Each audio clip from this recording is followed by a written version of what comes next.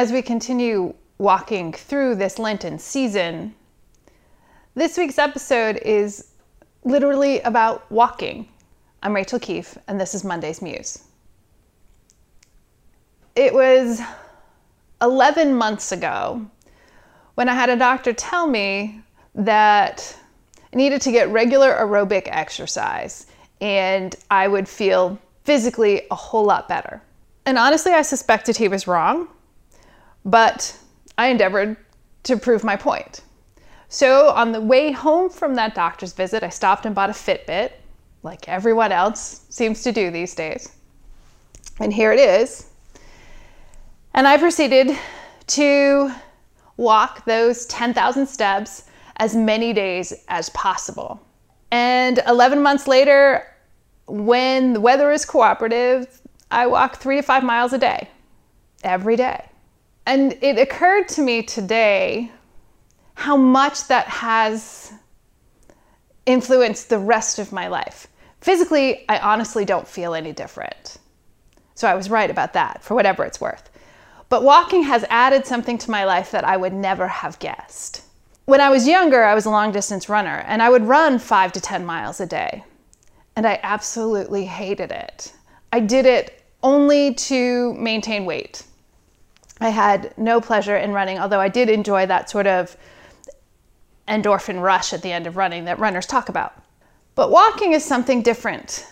I enjoy walking. I have seen things on my walk that I don't think I would have seen otherwise. I've seen eagles and hawks and flocks of turkeys, which look very funny when they fly, by the way. And today I was followed for about a block by a very large orange tabby cat.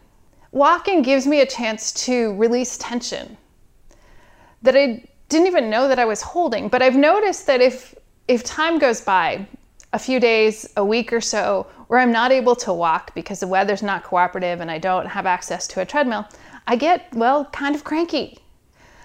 I lose patience with myself and everyone else much more quickly than I do when I've had regular walking. And it's also become a spiritual practice. It's an opportunity to just open my mind to whatever. I noticed the beauty of the world around me. I notice things that I didn't notice before. It's become a kind of quiet time to release tension in my body and to let my mind relax. And sometimes great ideas occur to me while I'm walking. So this journey through Lent that we often talk about, walking through Lent, I thought it was an opportunity to share some of my experiences and to encourage you to pick some place in your life that needs attention. Maybe it is getting more physical exercise. Maybe it's eating a healthier diet. Maybe it's spending more time in quiet. Whatever it is, I encourage you to pick something, focus on it, do it, and then see how it impacts the rest of your well-being. And if you care to share your experiences, leave a comment below if you're watching on YouTube. Thanks for joining us, and we'll see you next week.